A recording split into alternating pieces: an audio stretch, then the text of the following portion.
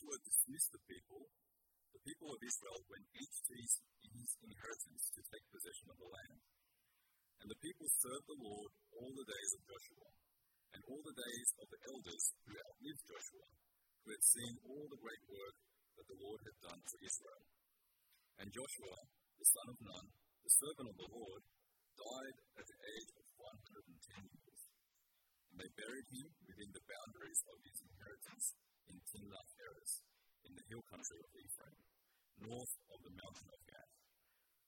And all that generation also were gathered to their fathers, and there arose another generation after them who did not know the Lord or the work that he had done for Israel. And the people of Israel did what was evil in the sight of the Lord and served the Baals, and they abandoned the Lord, the God of their fathers, who had brought them out of the land of Egypt. They went after other gods from among the gods of the peoples who were around them, and bowed down to them. And they provoked the Lord to anger. They abandoned the Lord and served the Baals and the Ashtaroth. So the anger of the Lord was kindled against Israel, and he gave them over to plunderers who plundered them. And he sold them into the hand of their surrounding enemies, so that they could no longer withstand their enemies. Whenever they marched out, the hand of the Lord was against them for harm, as the Lord had warned, and as the Lord had sworn to them, and they were in terrible distress. Then the Lord raised up judges, who saved them out of the hand of those who plundered them. Yet they did not listen to their judges, for they whored after other gods and bowed down to them. They soon turned aside from the way in which their fathers had walked, who had obeyed the commandments of the Lord, and they did not do so. Whenever the Lord raised up judges for them, the Lord was with the judge, and he saved them from the hand of their enemies all the days of the judge. For the Lord was moved to pity by their groaning, because of those who afflicted and oppressed them. But whenever the judge died, they turned back and were more corrupt than their fathers, going after other gods, serving them, and bowing down to them. They did not drop any of their practices or their stubborn ways. So the anger of the Lord was kindled against Israel. And he said, because these people have transgressed my covenant that I commanded their fathers, and have not obeyed my voice, I will no longer drive out before them any of the nations that Joshua left when he died, in order to test Israel by them, whether they will take care to walk in the way of the Lord as their fathers did, or not. So the Lord left those nations, not driving them out quickly, and he did not give them into the hand of Joshua. Now these are the nations that the Lord left to test Israel by them, that is, all in Israel who had not experienced all the wars in Canaan. It was only in order that the generations of the people of Israel might know war, to teach war to those who had not known before. These are the nations, the 5 lords of the Philistines, and all the Canaanites, and the Sidonians, and the Hivites who lived on Mount Lebanon, from Mount Bel-Hermon as far as Lebo-Hamath. They were for the testing of Israel, to know whether Israel would obey the commandments of the Lord, which he commanded their fathers by the hand of Moses. So the people of Israel lived among the Canaanites, the Hittites, the Amorites, the Perizzites, the Hivites, and the Jebusites. And their daughters they took to themselves for wives, and their own daughters they gave to their sons, and they served their gods. This is the word of the Lord. Thank you for having that well read. And so if you have your Bibles there with you, I'd like you to keep it in Judges chapter 2 and 3. We'll be flicking through the Bible a fair bit and looking at that passage in particular. For the haven't said hello to you before, if I don't know you yet, my name is Sam. I'm one of the regular members of this church. And this is the book of Judges. And it's a great, fantastic book. Now, I finished my HSC about 33 years ago, I think. I'm not very good at maths. And ever since my HSC days, I've had a recurring nightmare. I think it comes about this time of the year. It goes like this. I'm actually sitting in a large room, there are lots of desks filled with people, and it's there, just before the 5 minutes waiting time. And I flick over the exam booklet, I'm looking through the questions, and I'm going, no, I should have studied. And it's because I'm thinking at that moment, I have not prepared myself all week, and I deserve this far. It's a dreadful feeling. I'll wake up from that nightmare, completely defeated actually, and somewhat relieved that it was just a dream. Now, what we're going to see in this talk from Israel's history in the book of Judges is that they're living that nightmare. But it's not just a nightmare, it is real. It is their history. Last week we saw the first sign of Israel's decline. We sort of hinted that before the plane crashed, so to speak. And we saw that being described from a historical point of view, characters, names, places, events happening chronologically. What we're seeing in chapter 2, verse 6 to chapter 3, verse 6, we are seeing it from God's perspective. So, we are going to have a theological reason being given to us as to the events that unfolded in Israel's time during the book of Judges. Now, that is why it begins in chapter 2, verse 6, all over again with Joshua. Remember, chapter 1, verse 1, it began with Joshua as well. So we are repeated in that same thing. We're taken to that place again, if you like. We're rewinding to see from God's perspective from now on. And so it begins like this. When Joshua dismissed the people, in verse 6, the people of Israel went each to his inheritance to take possession of the land. And the people served the Lord all the days of Joshua and all the days of the elders who lived out with Joshua, who had seen all the great work that the Lord had done for Israel. And Joshua, the son of Nun, the servant of the Lord, died at the age of 110 years, and they buried him within the boundaries of his inheritance in Timnath-Heres, in the hill country of Ephraim, north of the mountains of Gash. And all the generations also were gathered to their fathers. And there arose another generation after them, who did not know the Lord for the work that he had done for Israel.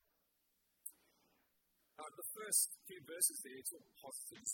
Joshua, who led the nation of Israel to take inheritance of the land, is settled in the part of that land that God had given them, and is prospering there. I mean, the length of days mentioned, 110, is meant to be just a small snippet or glimpse into living in this blessed life in this promised land under God. And him and all of his generations are now gathered and passed on. And a new generation comes up. And in verse 10, there is that awful description about that generation that comes up that has forgotten about God and all the work that God had done for Israel. Joshua knew God. Joshua's generation knew God. And this new generation that comes up does not know God, nor the work of the Lord. It almost makes you feel like, well, what happened? Was there a failure of education? Did they have? They didn't have a department of education. Maybe they didn't have schools being set up. Maybe they were too busy building their homes and tilling their land and breeding the cattle and sheep, and they forgot to educate their kids. It seems like that in verse 10 because they did not know the Lord. But I think it's a bit more than that. It's more than just a failure of educating their children. I think what's going on over here is that there is a willful disregard for God. And we'll see that later on when they abandon God. They have no regard for God, nor do they want to have any relationship with this God of their fathers. It's a bit like one of my students who tell me, and they come into my Christian studies class, always begin by saying, not to offend you, sir. They begin to offend me after that. Or they say this, I don't think your subject is very important. So can I do study my other subjects, like maths or history or anything else? I'll tell them no, of course. And this is despite him knowing, I know, coming from a Christian family. It's heartbreaking when I hear that. And for that to be the case, you might think, is it because a parent have failed to teach this child about God? is it the education system, the school that has failed him? Or is there more going on? What's going on over here, I suppose it might say, is a failure of the parents because education and teaching the children to grow up in the knowledge of God had to do with the parents, the mums and dads, and the community helping the child to do that. That's hinted as much, instructed as much in Deuteronomy chapter 6. Come with me there. Deuteronomy chapter 6, verse 4. I'll read from there. Hear, O Israel, the Lord our God, the Lord is one. You shall love the Lord your God with all your heart and with all your soul and with all your might. And these words that I command you today shall be on your heart. You shall teach them diligently to your children and shall talk of them when you sit in your house and when you walk by the way and when you lie down and when you rise. Let me say a part about the children. There's a little bit more about that in verses 20 to 25 as well in that same chapter about instructing the children. It seems like in the Judges period something wrong happens. Now, without spending too much time on this, maybe I'm biased towards education. Obviously, I work in a school as a teacher, and I think this is something that's going on over here. But I don't think that's what the chapter is about, a failure to educate the children as much. But what it is doing very clearly is that there's a hint of losing Christianity in a church like ours within one generation. As I was doing MTS, there was a phrase that was often thrown out there that said, the first generation fights for the gospel. The second generation assumes the gospel. The third generation forgets the gospel. And the fourth generation opposes the gospel. Each generation taking about 20 years. And so within 80 years, you get one from believing the gospel, saying that it is the best thing since sliced bread, even better than that, to say it is rubbish. And what we see here in Judges is that within one generation, they go from worshipping the Lord to abandoning Him. We do need to be careful about this as well. I think we should be doing everything humanly possible to ensure that our children do grow up knowing God. I know that's not the point of this passage, but it's there for us to at least consider. And for our church to be prayerfully thinking about and prayerfully supporting our children's ministers, Mike and Mike, for our young ones and for our high school kids, and for Hank as he looks after the US students. We ought to be praying for them and as a community support them in every way possible. Everything humanly possible and pray that God will make them grow and find God.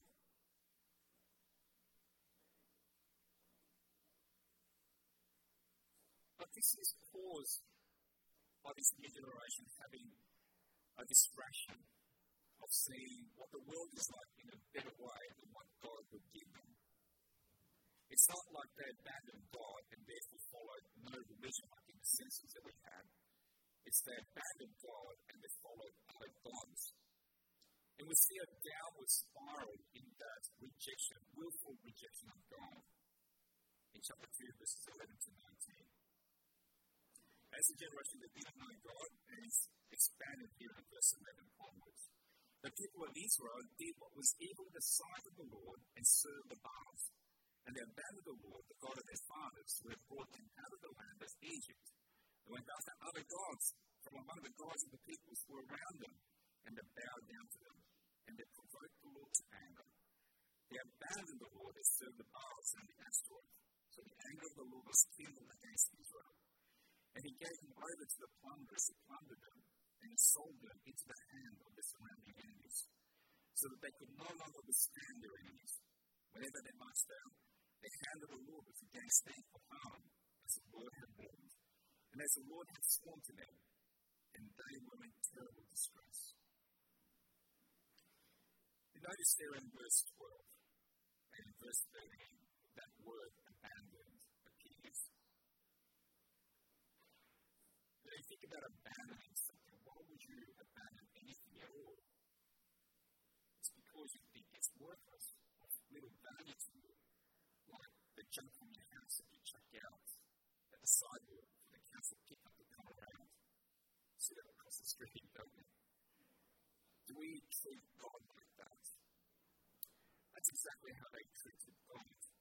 As something to be thrown out because they could not see much value in worshipping and following in this God. And instead, they followed this Baal, this Ashtoreth, these other gods. What we see here is the first part of the spiral going on.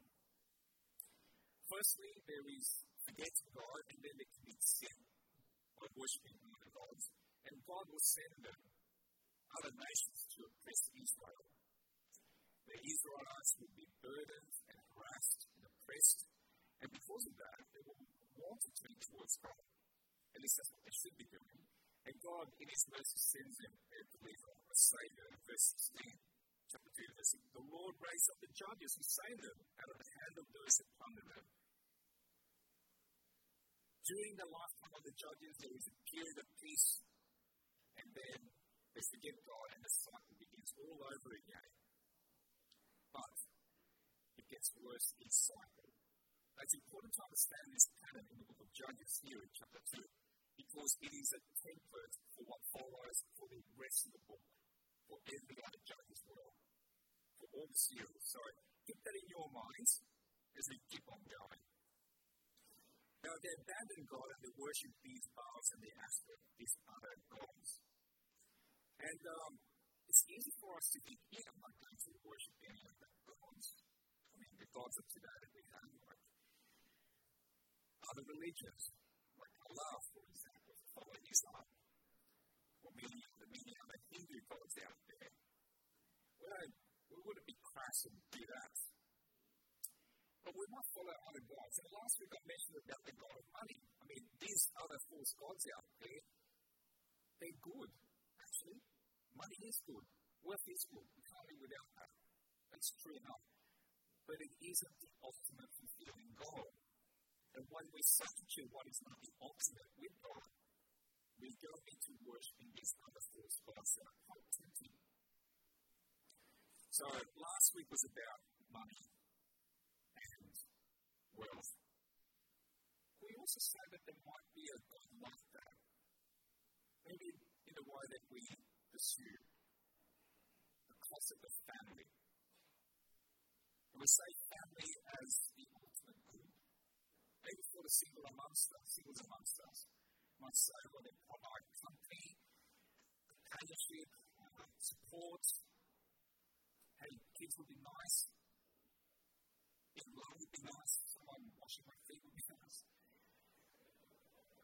Cooking for me would be nice. And then you realize that the concept of the other person in marriage is all about being self-centered, isn't it? The single amongst us, I think if you ask the reality of what family life is like, it's less than ideal when you ask the married couples here. And for the married and the families here, they might say, yeah, we're married, we are living that life, and we want to put our children's priorities first. It's fair to say that. It begins in a small way. We want the best for our children, and why shouldn't we? The best that money can afford. The best cots, the best scholars, the best dinners. I mean, we research this stuff, don't we? I can tell you, I've done that. I've got 3 kids. And then as they grow up, you go, what is the best private tuition that they send them to so that they can go to the best selected schools, if they can get into that. And hopefully they will make that time and say, okay, we'll send them to the best private school for them. And people are working. They all think that. Because we come from this background of being largely professional and outwardly mobile, we know what it takes to get up there, and we want that for our kids as well. We think that's the best. And we tend to forget that if we see that as being the best, the ultimate, and forget that it is a gift from God, and then we are slowly changing our hearts towards this idolatry that's been mentioned here.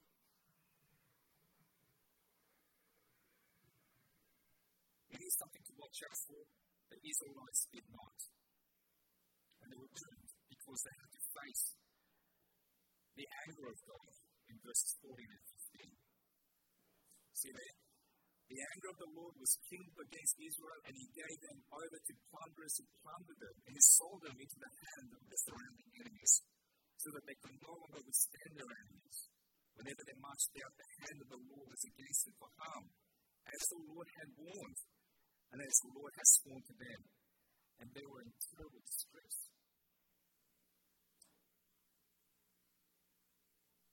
God was patient with them. He warned them. He waited for them to repent and to change, because God cares about their sin and God cares about them as a nation. God cares about the covenant that he made with them. I will be your God and you will be my people. And this is the way I want you to live. And he instructs them. He gives them great commandments to live by. He gives them life. But they turn their backs against all that. And it is a fearful thing to fall into God's hands. And Israel has fallen into God's hands, so that God is no longer for them, but against them. He judges them. And they are in distress. They're in dire straits. I think the warning for us is clear as well. It is only the fool that ignores the warning of God and continues to live in a habitual way of regular sin, pushing the boundaries of God's patience.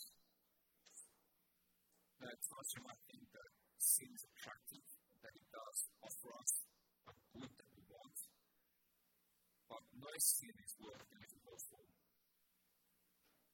In the New Testament, the letter Paul writes, it encourages us to put sin to death in our life, to kill it, and to work for our salvation with fear and trembling, to work hard at making our election sure. Those things require effort from us. We have to take sin seriously. But in all this, there is this glimpse, and I think it's an important glimpse that we'll come back to later. But in verses 16 to 18, out of their distress, God doesn't abandon them, but he saves them. He reacts by sending a Savior. See there in verse 18. Whenever the Lord raised up the judges for them, the Lord was with the judge, and he saved them from the hand of their enemies all the days of the judge. The Lord was moved by pity by their groaning because of those who afflicted and oppressed them. But they did not drop any of their practices or their stubborn ways at the end. You notice that there is this salvation of God. God does care for them. And despite Israel breaking their part therein of the bargain of their covenant, God does not. He calls them, he rescues them, he sees the trouble that they are in. But we see that he is spiraling downwards in this regression to the bottom. So how does God react in this worsening situation? Well, he won't let such rebellion continue forever. And God does act as they get worse. We pick that up from verses 20 to 23. And I'm up to point 3, the outcome, by the way. Chapter 2, verse 20. It says, So the anger of the Lord was kindled against Israel, and he said, Because these people have transgressed my covenant that I commanded their fathers, and have not obeyed my voice, I will no longer drive out before them any of their nations that Joshua left them when he died, in order to test Israel by them, whether they would take care to walk in the way of the Lord as the fathers did or not. So the Lord left those nations, not driving them out quickly, and he did not give them into the hand of Joshua. This is almost a repeat of what was said in chapter 2, verse 14. That the anger of the God of the Lord was kindled against Israel. But we have a new element coming into this. It's not just anger, though. It is to test these people. And it is these people, notice there in verse 20, not my people. Let me read from chapter of the Lord was killed against Israel, and he said, because these people have transgressed. Did you notice that? All up to this point, it's been my people. My people. Now it's these people because they have continued to reject God.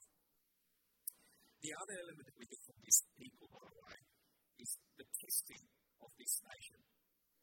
And when it comes to testing, it is, we think about, what is this testing going to be like? It's going to be an exam like something HSC or maybe perhaps at the end of the term for your university. But it is to test whether Israel is going to obey God or not, whether they will turn back as if they will learn their lesson. But what we do see is that they keep failing in this test. You would think that after God shows them the grace of God by sending them a judge, that Israel would have learned their lesson by now. Would have learned how to deal with the nations around them. Follow God. How gracious you are, God, in sending us this Savior, this judge, who's teaching us about how to follow you. And also rescuing us from our oppressors. This grace of God that we've tasted and experienced. But they don't. They continue to reject God. And now God says, won't you raise them up, these other nations, in order to test Israel, whether they will follow God. Now, the word testing there, you might think it's negative, but it isn't in the sense of God continues to wait patiently for them to pass the exam, so to speak. It is the continual grace of God. That's the reason why God gives these nations in order to teach them warfare. Because in their warfare, they're going to learn obedience to God.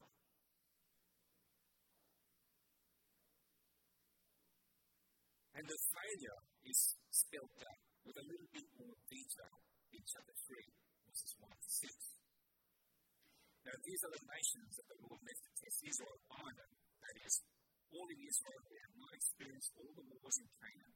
It was only in order that the generations of the people of Israel might know war, to teach war to those that had not known it before. These are the nations, the 5 lords of the Philistines, and all the Canaanites, and the Sidonians, and the Hivites who lived on Mount Lebanon, from Mount Baal-Hermon, as far as Leo-Hamath. They were for the testing of Israel, to know whether Israel would obey the commandments of the Lord, which he commanded their fathers by the hand of Moses. So the people of Israel lived among the Canaanites, the Hittites, the Amorites, the Perizzites, the Hivites, and the Jebusites. And the daughters they took to themselves for wives, and their own daughters they gave to their sons, and they served their gods.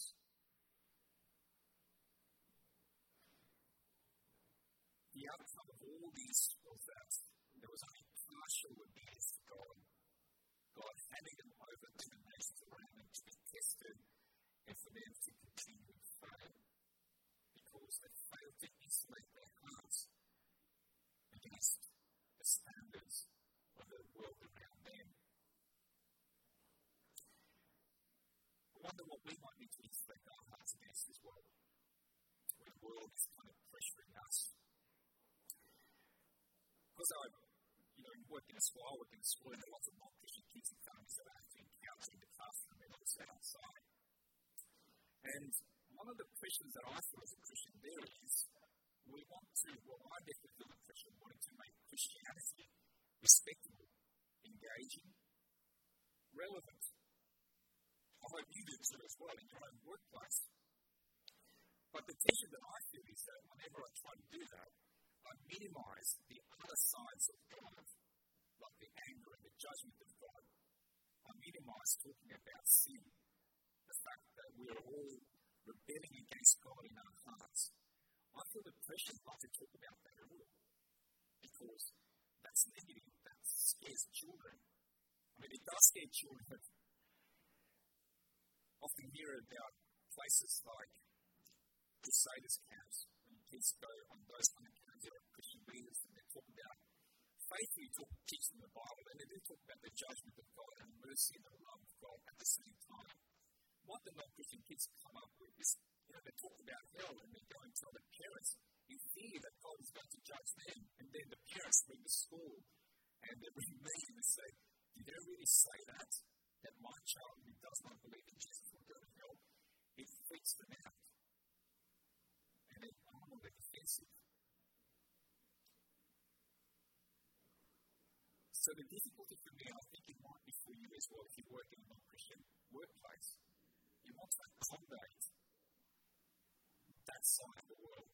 I'm not talking to you everything about the whole counsel of God. Talking about the nice bits of Christianity. We don't want to be seen as haters. We want to be seen as loving and tolerant. But by doing so, are we losing the whole shape of the gospel? Are we compromising the whole message of God? I think it's a tough balance to follow. I certainly struggle with it. And if you're struggling with it, good. It means that you want to do the right thing. And you're thinking hard about how to do that well. I hope you can find a solution. And let me just suggest to you, because I'm in an association with other Christian teachers and chaplains, we talk about this. And it's not an easy task. So if you're a doctor or, I don't know, whatever work you do here, Brother Bonnie? Oh, any. Like it could be an accountant, it could be anything else, it could be a plumber. If you're thinking about this, make sure that you think hard and you talk to other people about it so that you can do this well. And in your own workplace, present the whole counsel of God in a meaningful and engaging way that is faithful to the word of God. But let me conclude by passing this exam, because I think the message so far has been rather dark and dire and failing, like my nightmare. But there is a glimpse of hope, and I really want to land on that. See, the failure of faith time and time again, and it is worse in each generation of judges.